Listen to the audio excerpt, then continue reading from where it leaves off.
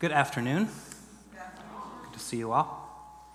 So there is an old story, some say it's an urban legend, of a Navy warship heading through the fog at night, and in the distance there's a faint light.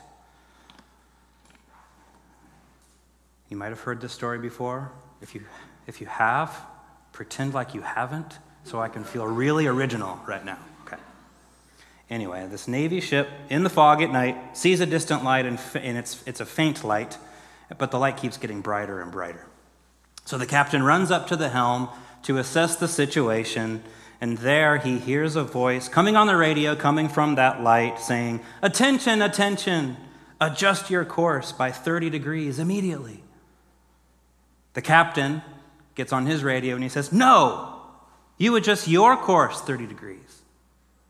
To that, the radio said, "No, you adjust your course 30 degrees. So they get into this, childish debate over who's going to change course.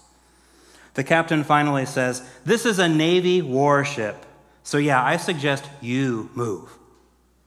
To that, the faint light, off in the distance, you can hear a radio voice coming from that direction, where the radio says, "Okay, it's your call, but just so you know, this is a lighthouse."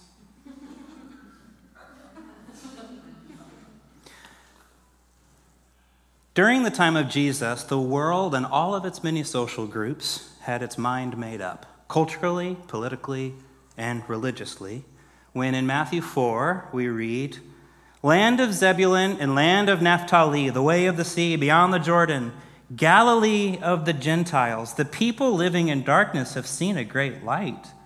On those living in the land of the shadow of death, a light has dawned."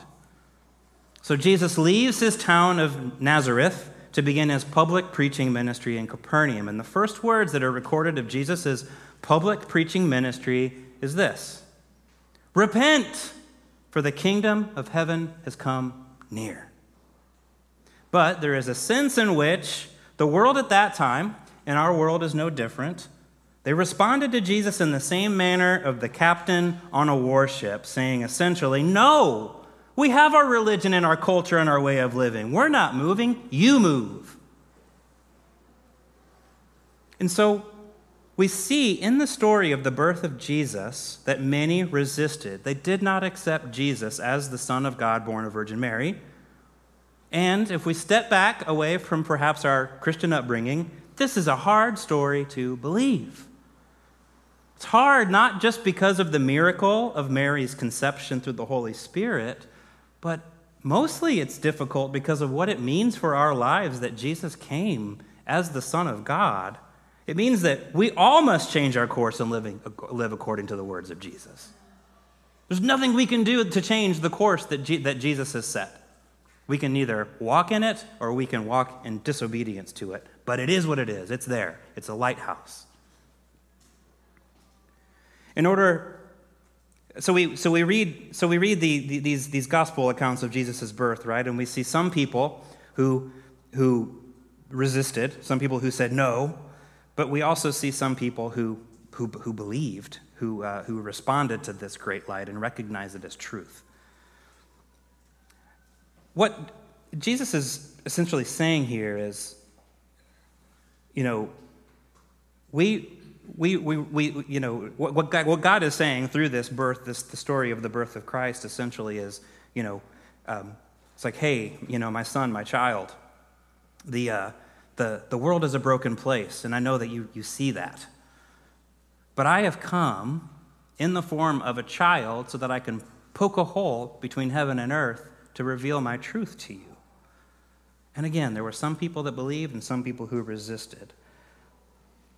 In order for this to be done, and this is what I find so fascinating, is that God intervened in the lives of these choice, unassuming characters, told them to radically change their course, and they had the audacity to believe to create a pathway for Jesus to come and be born. And that's the name of this Advent series, the audacity to believe, the courage and willingness to take the risks that come with believing that Jesus is the Son of God. Next week, we'll be looking at Elizabeth and Zechariah. The following week, we'll be looking at the Magi, or otherwise known as the wise men. On Christmas Eve, we'll be looking at the shepherds. This week, we'll be looking at Joseph and Mary. Most would argue that the two greatest miracles in the gospel are the virgin birth and the resurrection of Jesus. Both events disrupt this collision course that the world was on. And all throughout history, people of all kinds are searching for the truth. Philosophers are always arguing for what is true. Where can truth be found? Who holds the truth? Who found the truth? Who can find the truth? Who taught it? Who will teach it? Where is it in nature? Where can we find truth in human history? And the birth of Jesus through Virgin Mary says the truth has come in the form of a baby through a poor Jewish girl. So are you poor? Are you tired? Are you weary? Are you hopeless? God says, I have good news to you because I have come. I've poked a hole through heaven and earth to reveal myself to you so that you can know that the reason why you feel out of place in this world is because you don't belong to this world, and I have come to take you home. It's the essence of the story of the birth of Jesus. Joseph and Mary believed this, and so they changed the course of their entire lives and followed and obeyed. So did Elizabeth and Zechariah, so did the Magi, so did the shepherds, among others. They see this great light, and they saw its immense value, and they saw how much value it had that they were willing to throw down everything else to follow this heavenly light. And you and I are called to do the same thing. And so what we'll be doing in this study of these characters that had the audacity to believe is to not only appreciate God's faithfulness through their lives, but to also reflect on what God has to say to us through those stories. And the passage that we'll be looking at today is found in Matthew 1, starting at verse 18. So let me read that and then I'll pray. This is how the birth of Jesus the Messiah came about. His mother Mary was pledged to be married to Joseph, but before they came together, she was found to be pregnant through the Holy Spirit. Because Jesus, her husband, was faithful to the law and yet did not want to expose her to public disgrace, he had in mind to divorce her quietly. But after he had considered this, an angel of the Lord appeared to him in a dream and said, Joseph, son of David, do not be afraid to take Mary home as your wife, because what is conceived in her is from the Holy Spirit. She will give birth to a son, and you are to give him the name Jesus, because he will save his people from their sin. All this took place to fulfill what the Lord had said through the prophet, the virgin will conceive and give birth to a son, and they will call him Emmanuel, which means God with us. When Joseph woke up, he did what the angel of the Lord had commanded him and took Mary home as his wife, but he did not consummate their marriage until she gave birth to a son, and he gave him the name Jesus. Let's pray.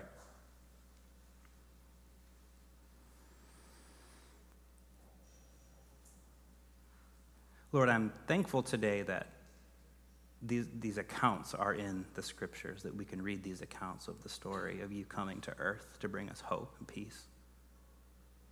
I also recognize that this word is alive, and in order for us to experience its aliveness, we need your Holy Spirit. So Holy Spirit, come and make this story come alive in us as an encouragement to our faith. In Jesus' name, amen. So in the account of Jesus' birth in the book of Luke, the emphasis is on Mary. It's told through the eyes of Mary. In Matthew 1, it's told through the perspective of Joseph. And it's more uncommon to reflect on this story through Joseph's perspective, so that's what we'll be doing today. So Joseph and Mary are pledged to be married.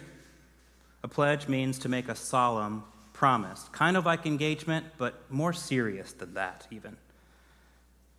You know, in our day and age, being engaged is a very serious commitment, but one could still change their mind, and it wouldn't be as earth-shattering as it would have been for Joseph and Mary to have changed their mind at this point. It was a solemn promise. It would have been shameful for them to have changed their minds. And on top of that, having sex outside of marriage would have been extremely shameful. Mary's very life was at risk. As we read, they were committed to remaining virgins until their marriage. Suddenly, Mary is pregnant. This means, what does this mean? It means that either Joseph and Mary had sex before marriage, or Mary was unfaithful to Joseph, right? Those would be the two conclusions. And as a result, if they even survive this, They are going to be shamed and socially excluded and viewed as second-class citizens for the rest of their life. This is the situation that Joseph finds himself in. So what does he do?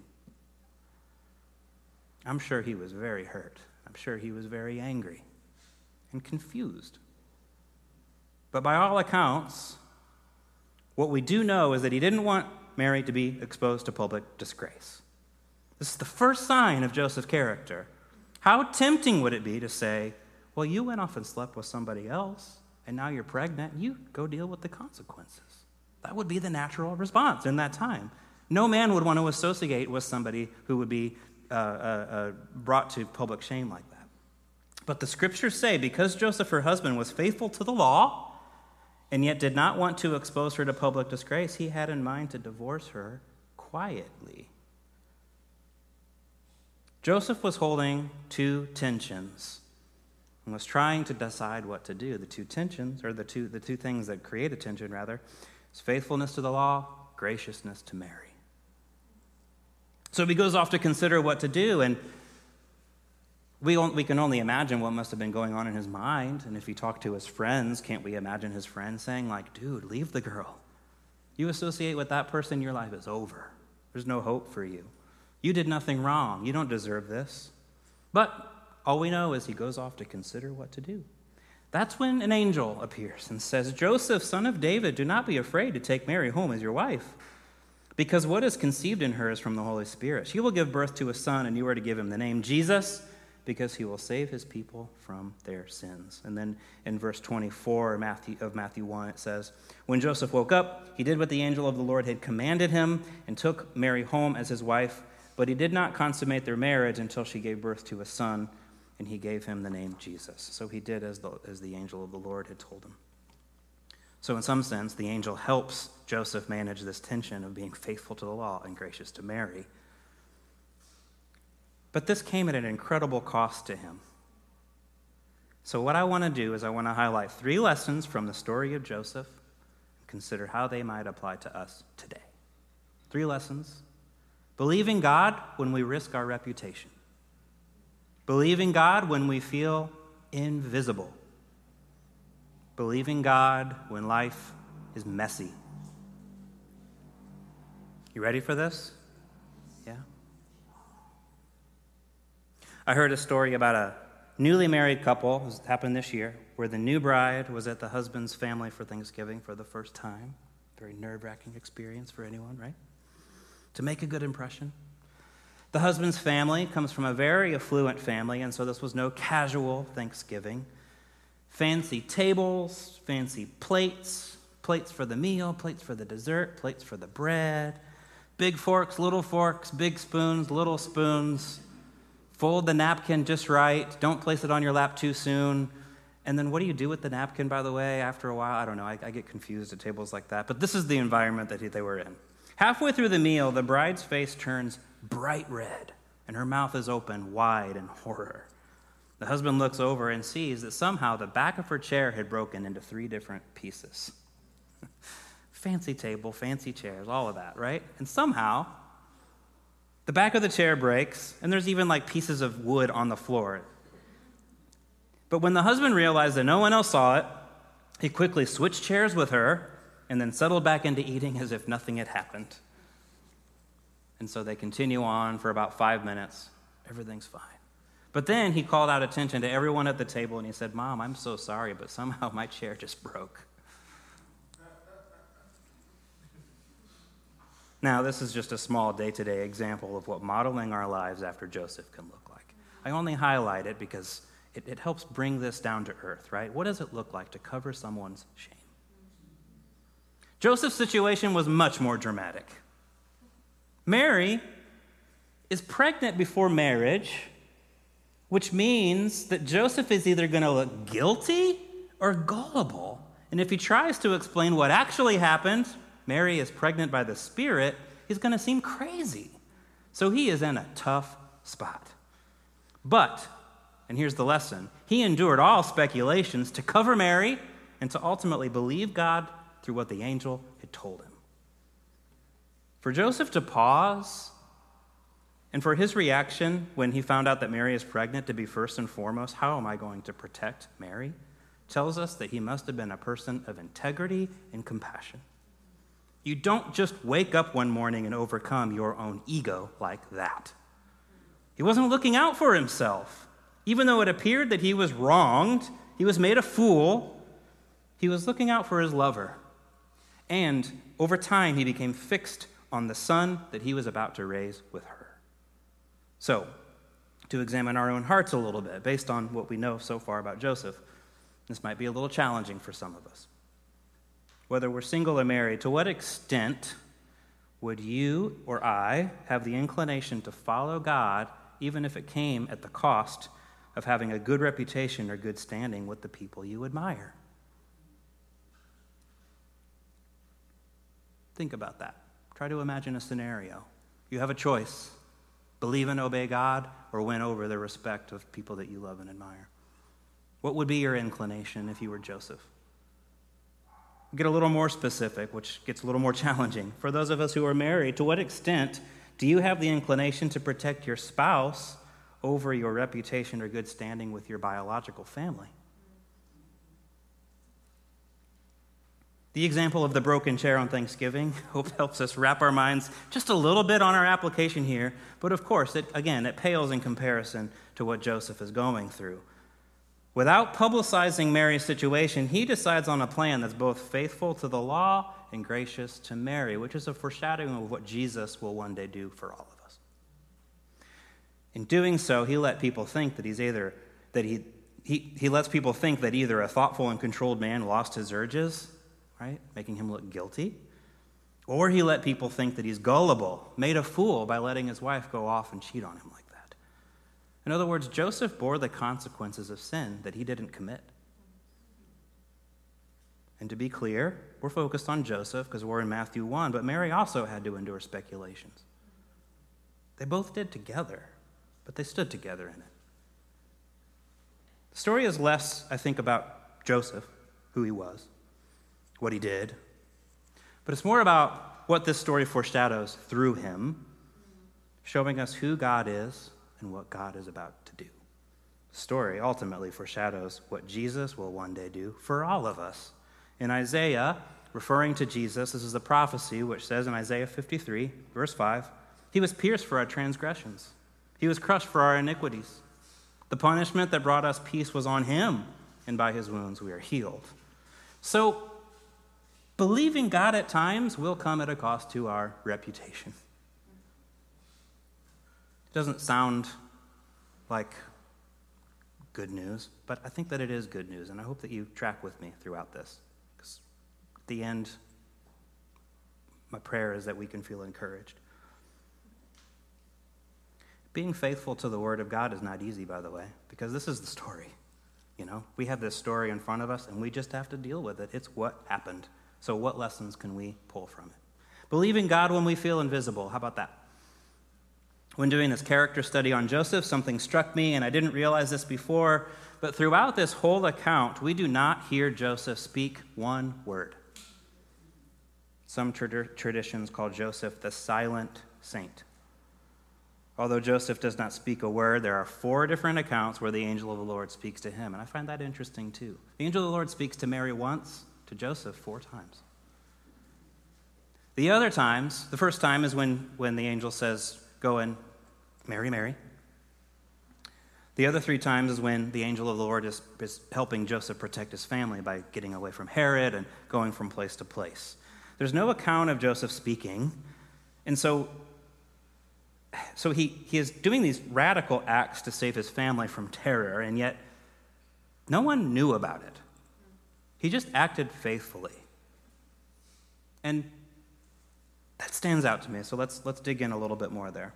There are 2 other stories of Joseph later in Matthew that lead me to wonder if perhaps Joseph endured the pain of feeling invisible, yet continued to act faithfully. The last we hear of Joseph's life in Scripture is when Jesus is 12 years old, and Joseph and Mary are out looking for Jesus. He's missing for 3 days. They finally find him in the temple, where he is talking to teachers of the law in the temple. And that's when Mary says, "Son, why have you treated us like this? Your father and I have been anxiously searching for you." Jesus turns and says, "Why are you searching for me? Didn't you know I had to be in my Father's house?" Verse 50 says, "But they did not understand what he was saying to them." So in case you missed it, Jesus' father goes out searching for his lost son for 3 days. His father finally finds him, and he and the mother say, "Where have you been?" And then the son says, "I had to be in my Father's house." Ouch. We have to let our imagination run a little bit, but I feel the pain in Joseph's heart once again. His life's calling was filled with decreasing his own reputation for the sake of his son and his wife, risking his life, risking his wife's life. Wouldn't the natural response to be to that child, "Are you kidding me? After all that I've done for you, you can't even acknowledge me as father?" Wouldn't that be the natural response? But Joseph, silent. We don't hear from him. Who knows what was going on in his mind? We don't know what happened to Joseph after that. Many say that he died at a young age because Mary is later referred to as a widow. But there's one other time that Joseph is referred to, and it comes later on in Matthew. And again, I think it builds the case that perhaps he endured the pain of feeling invisible in his faithfulness. Matthew 13, verse 54. Coming to his hometown, Jesus coming to his hometown, he began teaching the people in their synagogue, and they were amazed. "Where did this man get this wisdom and these miraculous powers?" they asked. "Isn't this the carpenter's son? Isn't his mother's name Mary? And aren't his brothers James, Joseph, Simon, and Judas? Aren't all his sisters with us? Where did this man get all these things?" And they took offense at him. But Jesus said to them, "A prophet is not without honor except in his own hometown." And he did not do many miracles there because of their lack of faith. There's a lot there. But I just want to focus on one verse. Isn't this the carpenter's son? That's what they're saying about Jesus. Isn't this the carpenter's son? Like, the only time that Joseph is acknowledged as fathering Jesus is when people are basically saying, "Isn't this just the son of a carpenter?" If that's true, then how important could this guy really be? Again, faithfulness, quietness, but largely invisible. And yet, again, if we let our imagination expand a little bit off this story, who do you think influenced Jesus to become a carpenter in the first place? And who do you think first read to Jesus the scriptures? How do you think Jesus was prepared when he went out into the wilderness and was tempted by the devil 3 different times? Who read him scripture for the first time? We see that the teachers who went to the temple. But before that, he was 12 years old at that point. Who read the scriptures first? Joseph and Mary. By all accounts, Joseph's faithfulness to the law, graciousness to Mary, and his obedience and his faithfulness to Father Jesus largely goes unseen and unappreciated, unrecognized. So how do we apply that? If we want to live a life of faithful obedience, if we want to live a life that truly gives God the glory, then what else can we pull from this? Other than to say, we got to be prepared to speak less, listen more, obey, walk in obedience, even if we're not recognized or praised for it. One of the last chapters in one of my favorite books on leadership is called Integrity by Dr. Henry Cloud. And I'm slightly paraphrasing a little section here. He says, "The greatest people are the ones who have not sought greatness, but served greatly the causes, values, and missions that were much bigger than them. That's when we see greatness emerge. But if we think we are bigger and that everything is about us, then we are reduced to a little world of our own making." Wow. So, you want to find an example of someone who is great, don't point to the person who thinks they're great. Don't point to the person, frankly, who's obsessed with being a great leader. Show me a person who walks in quiet obedience. Show me a person who cares for their spouse. Show me a person who raises their children and walks in obedience on a day-to-day way, right? If you want greatness, show me someone like that.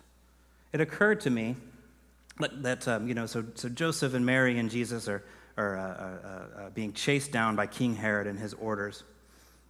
And it occurred to me that King Herod, the one who came after them, he did it because his own throne was threatened. So his power was threatened by this newborn King Jesus. And it's been said that King Herod, even to protect his own power, even was willing to kill his own family members to protect this position of power. And so this is when it occurred to me that Joseph and King Herod are polar opposites. King Herod did everything he could to keep his power. Joseph did everything he could to let go of his power for the sake of his spouse and his son. And if we look back at history and we want to measure greatness, who is the greater man, King Herod or Joseph? What do you think?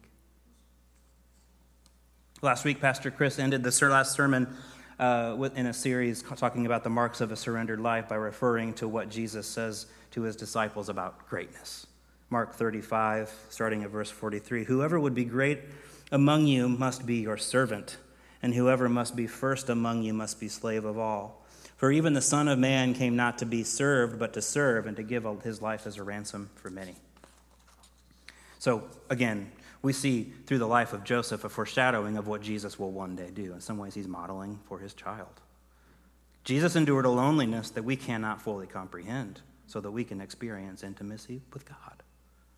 And if we want to walk in daily quiet obedience, and if we want to achieve true greatness, not in the King Herod sort of way, but in the Joseph sort of way, we must be filled with God on a daily basis, living for an audience of one. To God be the glory. Lord, give me the grace to walk in obedience each and every day. Not so that I can be recognized as being great or being talked of positively, but so that I can bring you glory, right? That's the heart of a true Jesus follower. Because the truth is, the more we look in the mirror and the more consumed we are with our reputation, I can speak for myself that when I'm in that kind of season, when I kind of indulge in self and I'm constantly pruning who am I and how do people see me, joy gets stripped away. Even when good things are happening, I can't experience joy. Why is that? Well, it's because if all I'm trying to do is be happy with myself, I'm going to be sourly disappointed. And you will be too. If you shift your eyes off of Jesus and begin to look in the mirror at yourself, trying to be happy with yourself, you'll be miserable. And we'll never be happy with ourselves, and we'll never be happy with others' reactions of ourselves. And even when we are, it's fleeting. So where does that leave us? When our life is not about being good and being seen as being good, but about being a part of something way bigger than ourselves, when we keep our eyes fixed on Jesus, as Joseph does, that's when we can achieve true greatness and true joy. This enables us to transcend our surroundings and submit to God. I can't imagine enduring what Joseph had to endure and keeping my composure. Shows me that he must have been a man who somehow was transcending the surroundings because he was so fixated on what God had commanded him to do. So how about believing God when life gets messy? I promise this is going to get encouraging soon. I mentioned that there were 4 different times the angel appeared to Joseph. Here are the 4. I'll briefly mention them again, just so because it helps set up the point. First time, again, is when the angel of the Lord tells Joseph, "Take Mary as your wife." Second time is when the angel of the Lord speaks to him in a dream and says, "Get up, take the child and his mother to Egypt. Stay there until I tell you." The third time is when he's in Egypt. He tells the angel of the Lord, says, "Get up, take your child, and go back to the land of Israel." And then finally, the last time the angel of the Lord says, "Go back to Nazareth." And that fulfills the prophecy that Jesus would be a Nazarene. So, believing God when life gets messy. Imagine Joseph's life before all of this. So he's all over the place, right? He lost everything except for his wife and his son, and his whole life is devoted towards how am I going to protect and provide and obey the angel of the Lord now. But before all of that, Joseph was a young man. He was single. By all accounts, a hard worker, faithful. Like anyone in that situation, he would have desired a nice marriage. He would have desired to have some children at some point. He would have been well respected in the Jewish community, perhaps. But all of that changed. His life got messy. But the lesson in this is that his life got messy. But when this situation was inserted into his life, he didn't reject it. He didn't try to fit it into a cleaned up life that he had told himself that he was going to have. He made room for the messiness. He went off and considered what to do. Joseph models for us what a surrendered life can truly look like. How does this apply to us? At some point in time, I'm willing to guess that your life got messy. And if it hasn't yet, sorry to say, it will. I hope it's not devastating, but life is hard. Life is full of suffering. Life gets messy. Life is full of uncertainty. And when something really big happens, not to oversimplify, but we have two basic choices before us. We can either force the event into our preconceived story that we've told ourselves, which we either try to kind of manipulate the circumstance and kind of squeeze it in, or we reject it or overlook it or just keep, walking away from it, dodging it. It's a very stressful way to live, but a lot of us fall into that, right? Or we can accept it as a real part of our lives and make room for what God is doing and saying as a result, as Joseph did.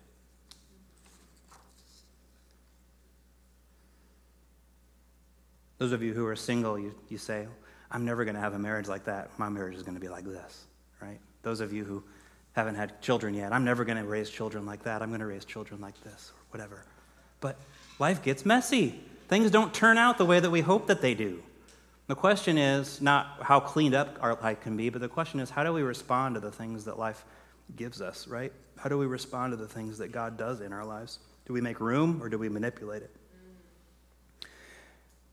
One example that I'm privileged to witness on a regular basis through my work is for parents and families who are affected by disability.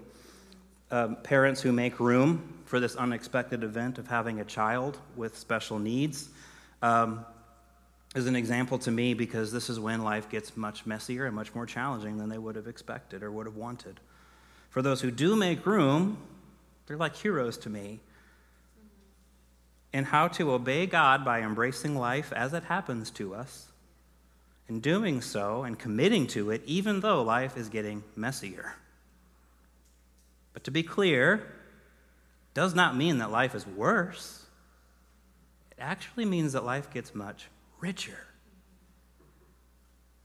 I've never heard a parent of a child with a disability say, my life has gotten worse as a result. They say, my life has gotten richer. Messier, more challenging, yes, but richer. So we have much to learn from parents, I think, of every kind, because every responsible parent would cover for their child from the shame of being misunderstood or for the shame of their reputation being tarnished. Every parent, responsible parent, would notice their child when no one else is noticing them, when their child feels invisible. Every responsible parent would keep providing and keep protecting for their children even through the messiness of life. So we see before us an example of what this looks like. As I begin to close, the musicians can come. Even for the strongest of us here, or those who think of ourselves as strong ones, or not quite making the connection of how life gets messy quite yet, we all need encouragement. What God requires of us is challenging, but He has grace for us in this. And so let me close as the musicians begin to play with the word for each of us this Advent season, and I pray that it's an encouragement to all of us. I heard last week from a very experienced therapist that this time of year is her busiest time of year because her clients are seeing their families. And I'm not suggesting that we're all dreading to see our families. Many of us might be blessed to have good relationship with our families. But I say that because some of us might need some encouragement right now in this season. It can deeply cut when the ones that we love the most misunderstand us, when they devalue us. It can deeply cut when the ones that we love the most don't notice us, or they don't see us accurately, right? They see us as the 15-year-old that hasn't changed, but it's like, no, that's not me anymore. Or if they do see us, they criticize us. It can also be very challenging around this time of year when our lives have gotten messy and we don't really know how to frame it in a positive way. So we dread seeing family because we don't really know how to answer, how are you doing? Give me some life updates. We don't know quite how to honestly answer those questions in this season of our life. Well, I have 3 summarizing statements for you. In some ways, I'm going back over this sermon outline and reversing all 3 of these points. And it's not going to come off as super profound to you or new to most of you unless the Holy Spirit makes it profound and new to you. So before I say them, can we all stand to our feet? And I want to encourage us to open our hearts to receive something that I believe the Lord has for us today. And if you're comfortable, you can even put your hands out like this in a posture of receiving. Holy Spirit, come. Holy Spirit, come. Encourage us. Encourage us, God. Do you feel misunderstood by the ones who love you the most? Jesus understands you. Do you feel invisible or unseen by the ones that you love the most? Jesus sees you and he delights in you. Do you feel the sense of shame for whatever reason because of the way your life has turned out? Jesus is here to cover your shame, to wash you white as snow. And Jesus loves you. Jesus is proud of you.